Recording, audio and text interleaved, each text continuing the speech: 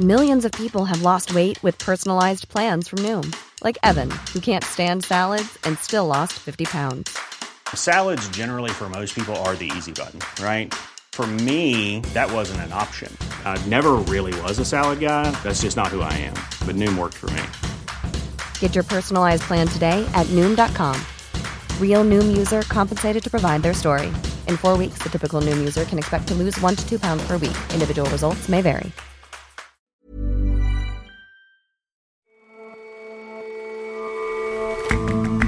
Hello and welcome to The Intelligence from The Economist. Today, from London, I'm your host, Jason Palmer. Every weekday, we provide a fresh perspective on the events shaping your world. The man nicknamed Vladimir Putin's chef has been doing a lot more than cooking. Yevgeny Prigozhin has stepped out of the shadows, admitting to being the leader of the notorious gang of mercenaries called the Wagner Group. We ask why he's piped up.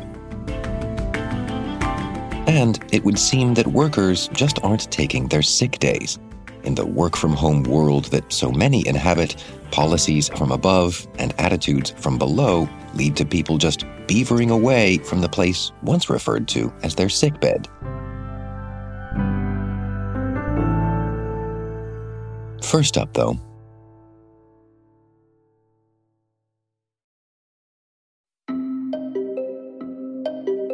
Evin Prison in Iran's capital Tehran has a well-earned reputation. If you're a dissident, a political pariah, a rabble-rouser, Evin is where you go, and where you can expect the conditions to be harsh. That's why so many took notice when a fire broke out in the prison on Sunday. Unrest has been spreading across Iran, and it was hard to imagine the blaze wasn't connected somehow. Gunshots and anti-government chants could be heard. Prisoners' families gathered alongside protesters outside. What exactly was happening inside is hard to know, but to get some sense of it, we spoke to Hossein Derakhshan, who spent time in the prison for his role as Iran's so-called blogfather, the first to bring dissent into the online space. I spent 6 years in Evin as a political prisoner from 2008 to 2014. Towards the end of my term, I was transferred to Ward 8, where the recent fires have happened. I could imagine myself being back to the cell that I spent 8 months in solitary in 2008. And I could imagine hearing shootings and screams and the traffic and neighbors to the prison screaming and shouting slogans and all that. And at the same time, smelling a very thick smoke and hearing shootings and explosions. The smoke would come up. It would be awful if you were stuck there and you couldn't open the windows. I could imagine myself thinking maybe people have come to save us and to rescue us, because this was actually a feeling I experienced a few times at that time. Although I also imagine fearful scenarios as well, because you don't know. Although when you're in solitary, you tend to think more positively than negatively. That's how you survive. Without hope, you would die in solitary.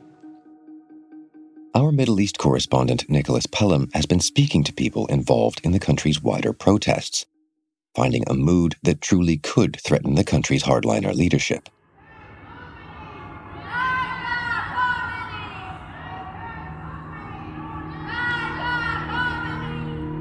In Tehran every evening at 10 p.m, a young university student opens the window of her fifth-floor flat and starts yelling.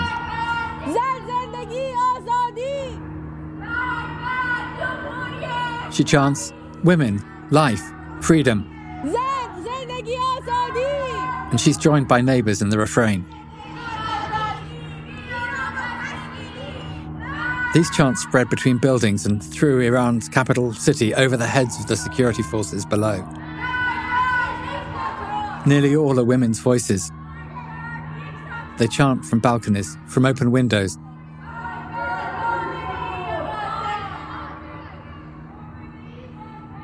We're using a face mask even at home to avoid detection, so they can't film who's shouting from their balconies at night.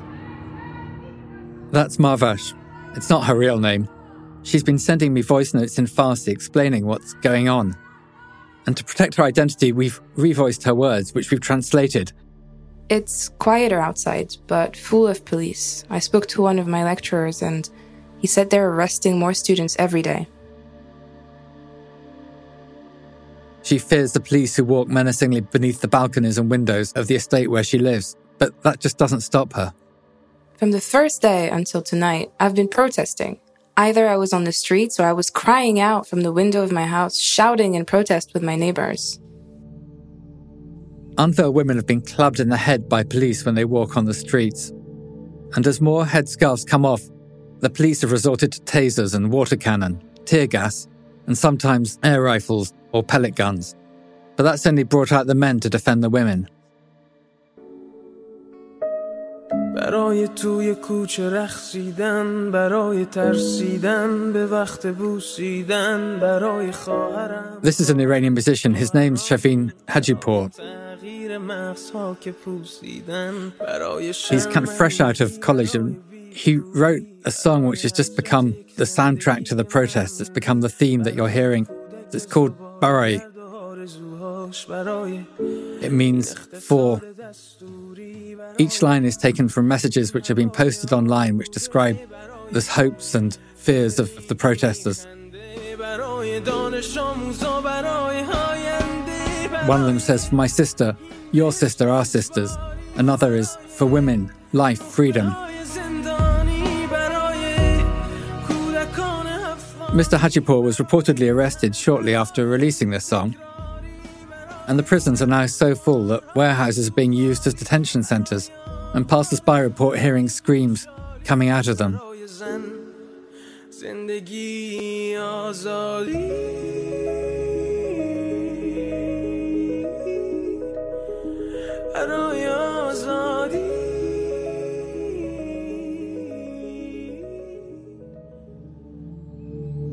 The protests erupted last month. They came in response to the death of a 22-year-old woman. Her name was Mahsa Amini.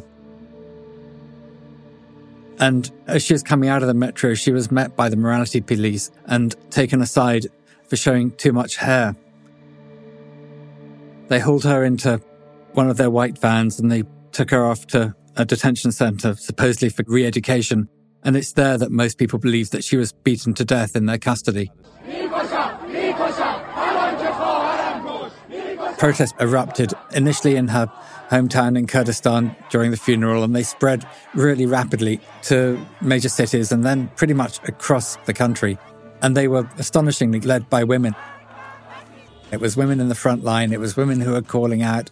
It was women who were standing up to the security forces, who were chanting that song Barai in their faces and waiting to be clubbed in turn.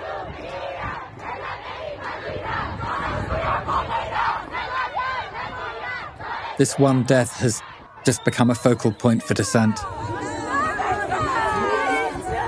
In an effort to regain full control, the Ayatollahs have reinforced the police with units of their paramilitaries who are ideologues known as the Basij. And yet Marvash and many brave young women are continuing their protests. Last night I was on the streets chanting. There were about 100 of us. Then a Basij soldier who was with the police threatened me with a gun and started yelling at me. He kicked me in the side, the bastard, and I fell down. I want freedom, I said, almost crying. After that, almost everyone ran away, and we got separated. In recent years, most of the protests have been about economic issues, about rising prices and falling incomes. And I think what's significant about these is that this is really a protest about social control, standing up and saying to the authorities, we've had enough. We don't want you running our private lives. We don't want you telling us what to do. And we just want a release from your social controls. And they're being led by women. I can't remember a time when women were so much at the forefront of determining the future of their societies in the Middle East as we're now seeing.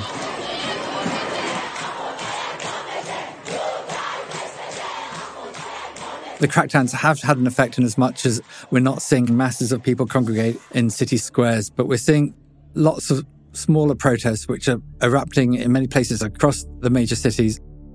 I think if they have a purpose, the strategy is to try and exhaust the security forces. They can't be everywhere all the time. And what initially was seen as a great weakness is becoming a source of strength, because as yet there isn't a clear leadership behind these protests, but that also makes it really hard to detain the leadership and to silence it. And we're also seeing many young Iranians, predominantly women, come out in schools and college campuses, and these have really become the hives of dissent.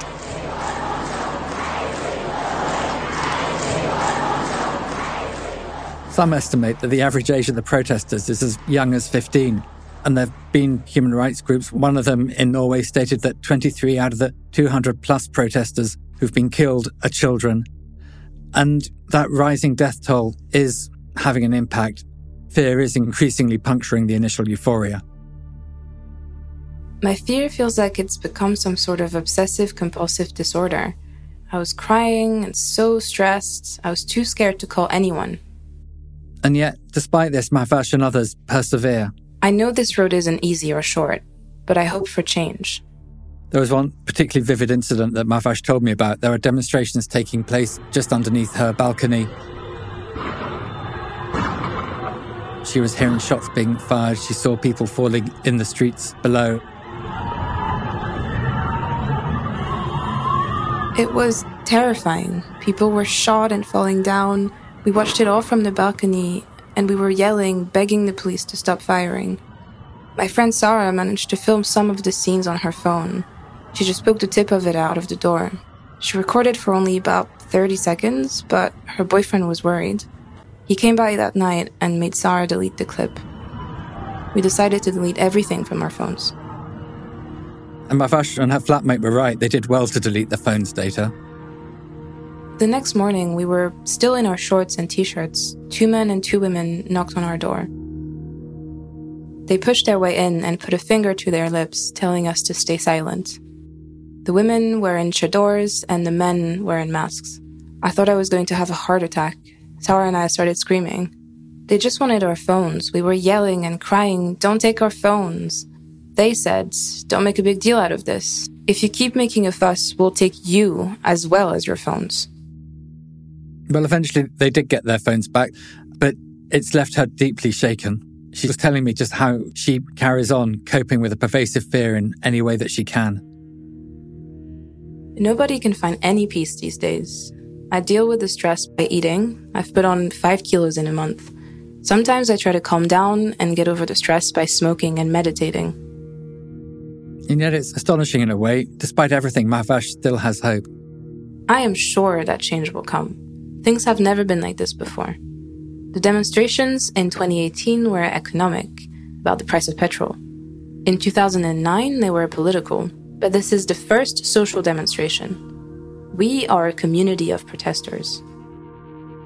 Of course, Mahvash is just one individual, but her story is mirrored in the testimonies of literally thousands upon thousands of Iranians.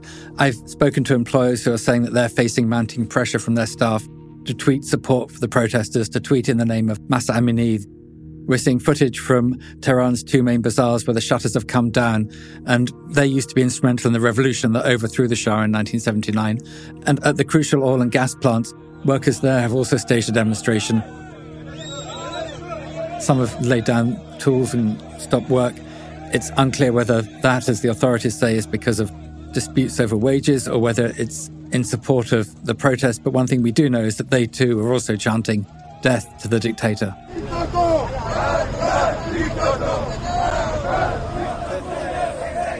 If nothing else, what the protests have done is to make every Iranian ask the question about where Iran is heading. Is it heading towards intensification, a consolidation of an Islamic republic? Is it going to slough off the diktats of the Sharia? And you're starting to see Iranians both concerned about their future if there is greater unrest, but also saying, what could the country look like without the clerics in charge? If businessmen do start to wobble, if cracks start to appear in the armed forces, and if women like Mahvash and her friends do continue to go out on the streets and protest, the revolt really could enter a new phase. They have announced more demonstrations for tomorrow, and I'm going to go out on the street. I want to stay alive until I've done my best. The people are fighting for the happiness of the next generation. We fight, we die. We take back Iran.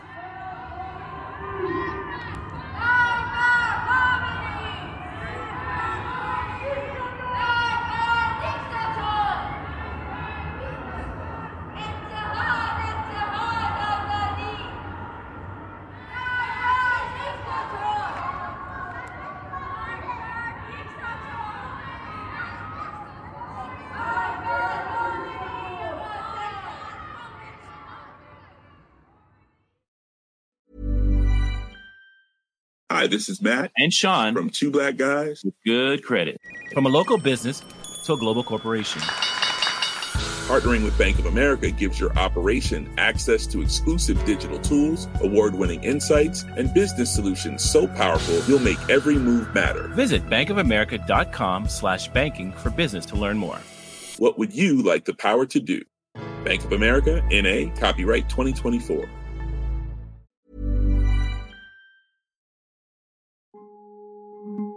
It's no surprise that when Russian forces in Ukraine are mentioned, the name the Wagner Group often comes up too. It was the same story in Crimea back in 2014, when the band of mercenaries helped President Vladimir Putin to annex the region. Since then, the name just keeps arising everywhere that Russia has interests. Mali in West Africa, for example. It seems like each time the Wagner Group is mentioned in the media, it's with the words shadowy or secretive. But one secret about the group is out.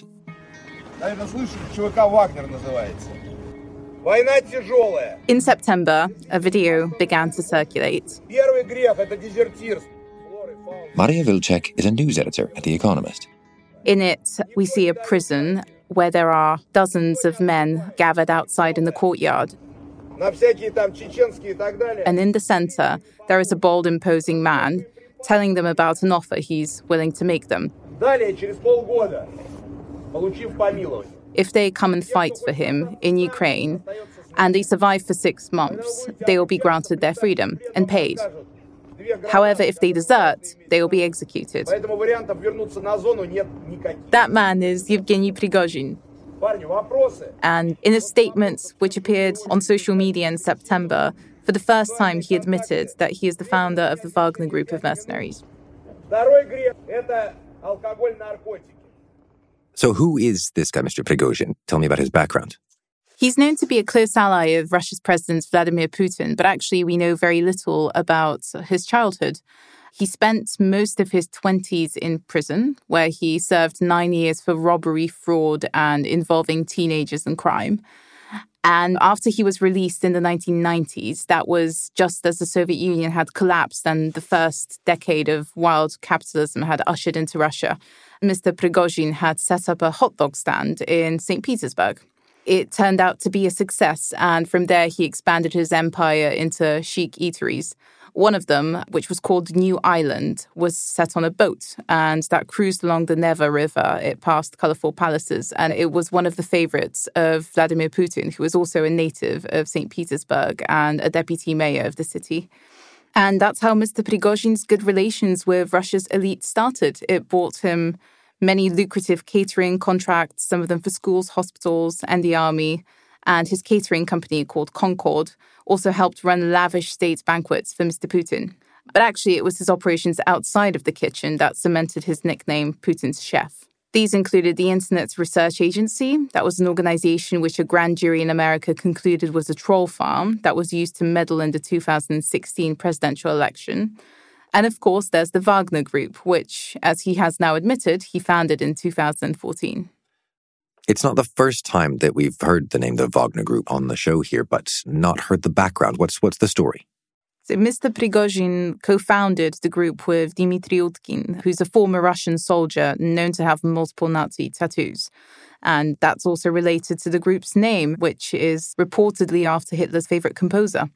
Mr. Prigozhin likes to brag how in the organization's early days he cleaned the old weapons and sorted out the bulletproof vests himself. But since then, it's grown massively. It became important as the first and largest state-linked business of private military contractors operating in Ukraine. There, they bolstered the ranks of Russia's unmarked soldiers who annexed Crimea in 2014 and stayed to support pro-Russian separatists in the eastern Donbass region. But since then, it's also appeared in a number of places around the world where Russia has had an interest, including Syria, Libya, the Central African Republic, and Mali. And it became important as the first and largest state-linked business of mercenaries. But it also has a reputation for being quite brutal, and everywhere in its wake, journalists have reported torture, killings, and rape. So why is a group like this useful to Vladimir Putin and his regime? Well, by sending mercenaries rather than his own soldiers, that grants Russia plausible deniability. It also initially helped it make up for the shortages of soldiers on the ground in the early days of the war by plugging the gaps with some of Wagner's men. And one expert I spoke to estimated that at its peak, that provided about 10,000 soldiers in Ukraine. It has also allowed Russia to play down its own casualties in that way. And as Russia now is bringing in new conscripts of questionable quality and morale, Wagner troops may be used to bolster resolve and experience.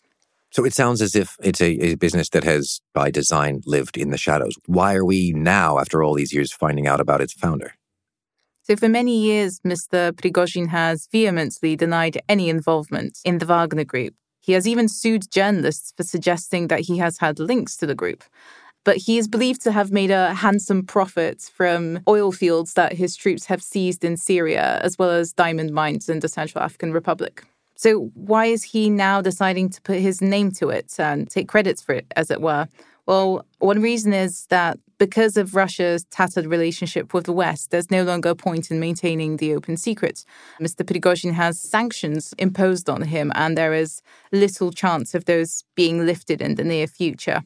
But also for him, it's a way to remind the Kremlin of his value in the past that has led to lucrative state contracts. You say that he's sort of flagging his value to the Kremlin, but isn't a large part of his value to the Kremlin the shadowy nature of his work, his group, his identity?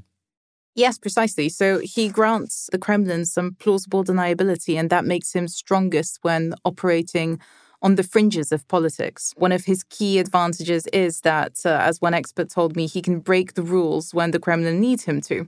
So Mr. Prigozhin is strongest, really, when operating on the fringes of politics, and greater scrutiny could make him a liability to the Kremlin. So for the time being, I can't imagine any side pushing to give him more of a political role. Maria, thank you very much for joining us. Thank you, Jason.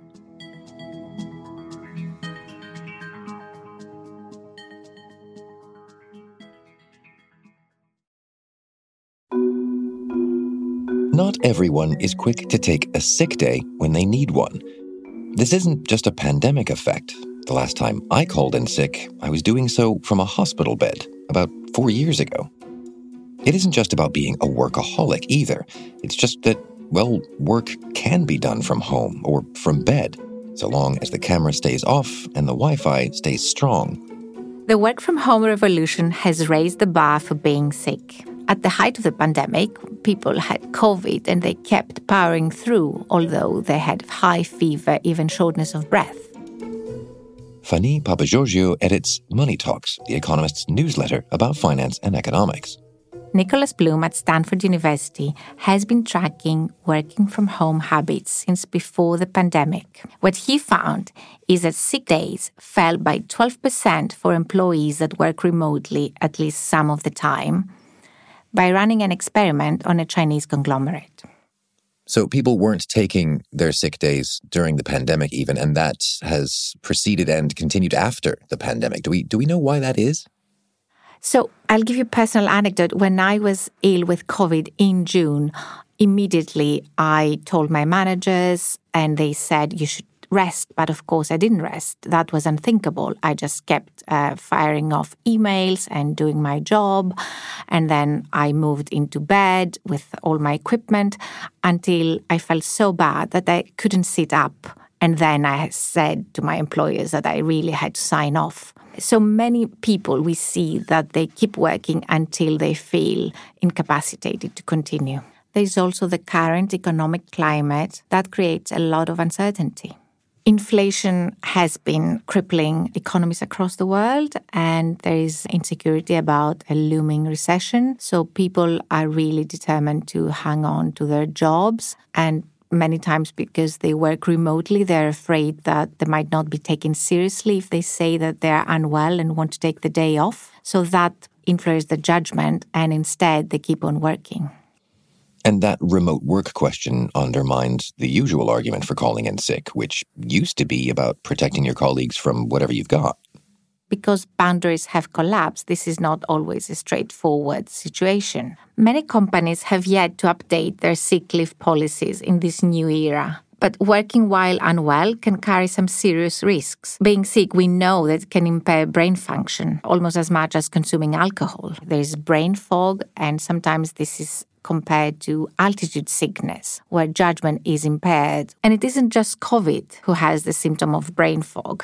Any virus will bring fatigue and depletion. Employers have to make sure that employees are in good health and they do not push themselves to their outer limits. And also, one has to make a true call about whether he or she is too sick to work. So what should employers be doing to keep everybody's interests in mind? Well, in this new era, managers can lead by example. And if they feel unwell and have a cold, they should take the day off and let their teams know that this is what they're doing. And that also builds trust in colleagues, and they know that it is okay to take a sick day off if one is unwell. This is also an opportunity to delegate tasks. So there's a silver lining. And you referred to this new era. It is here to stay. This is a problem that somehow everyone's going to have to solve. Yes, being sick is part of the human condition, and we have to find mechanisms to adapt in the working from home era. You do not have to have a triple bypass to take the day off. Feeling unwell, having a virus, being dizzy, depleted, having a high temperature, these are reasons enough. Fanny, thank you very much for your time. Thank you, Jason.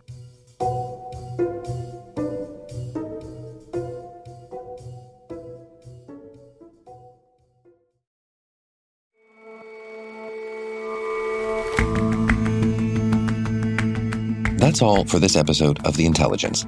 Let us know what you think of the show. Drop us a line at podcasts@economist.com or leave us a rating wherever you listen. We'll see you back here tomorrow.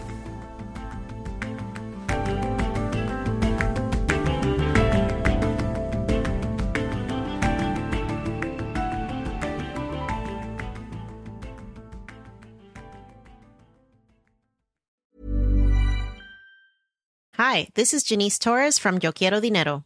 From a local business to a global corporation, partnering with Bank of America gives your operation access to exclusive digital tools, award-winning insights, and business solutions so powerful you'll make every move matter. Visit bankofamerica.com/banking for business to learn more. What would you like the power to do? Bank of America, N.A., copyright 2024.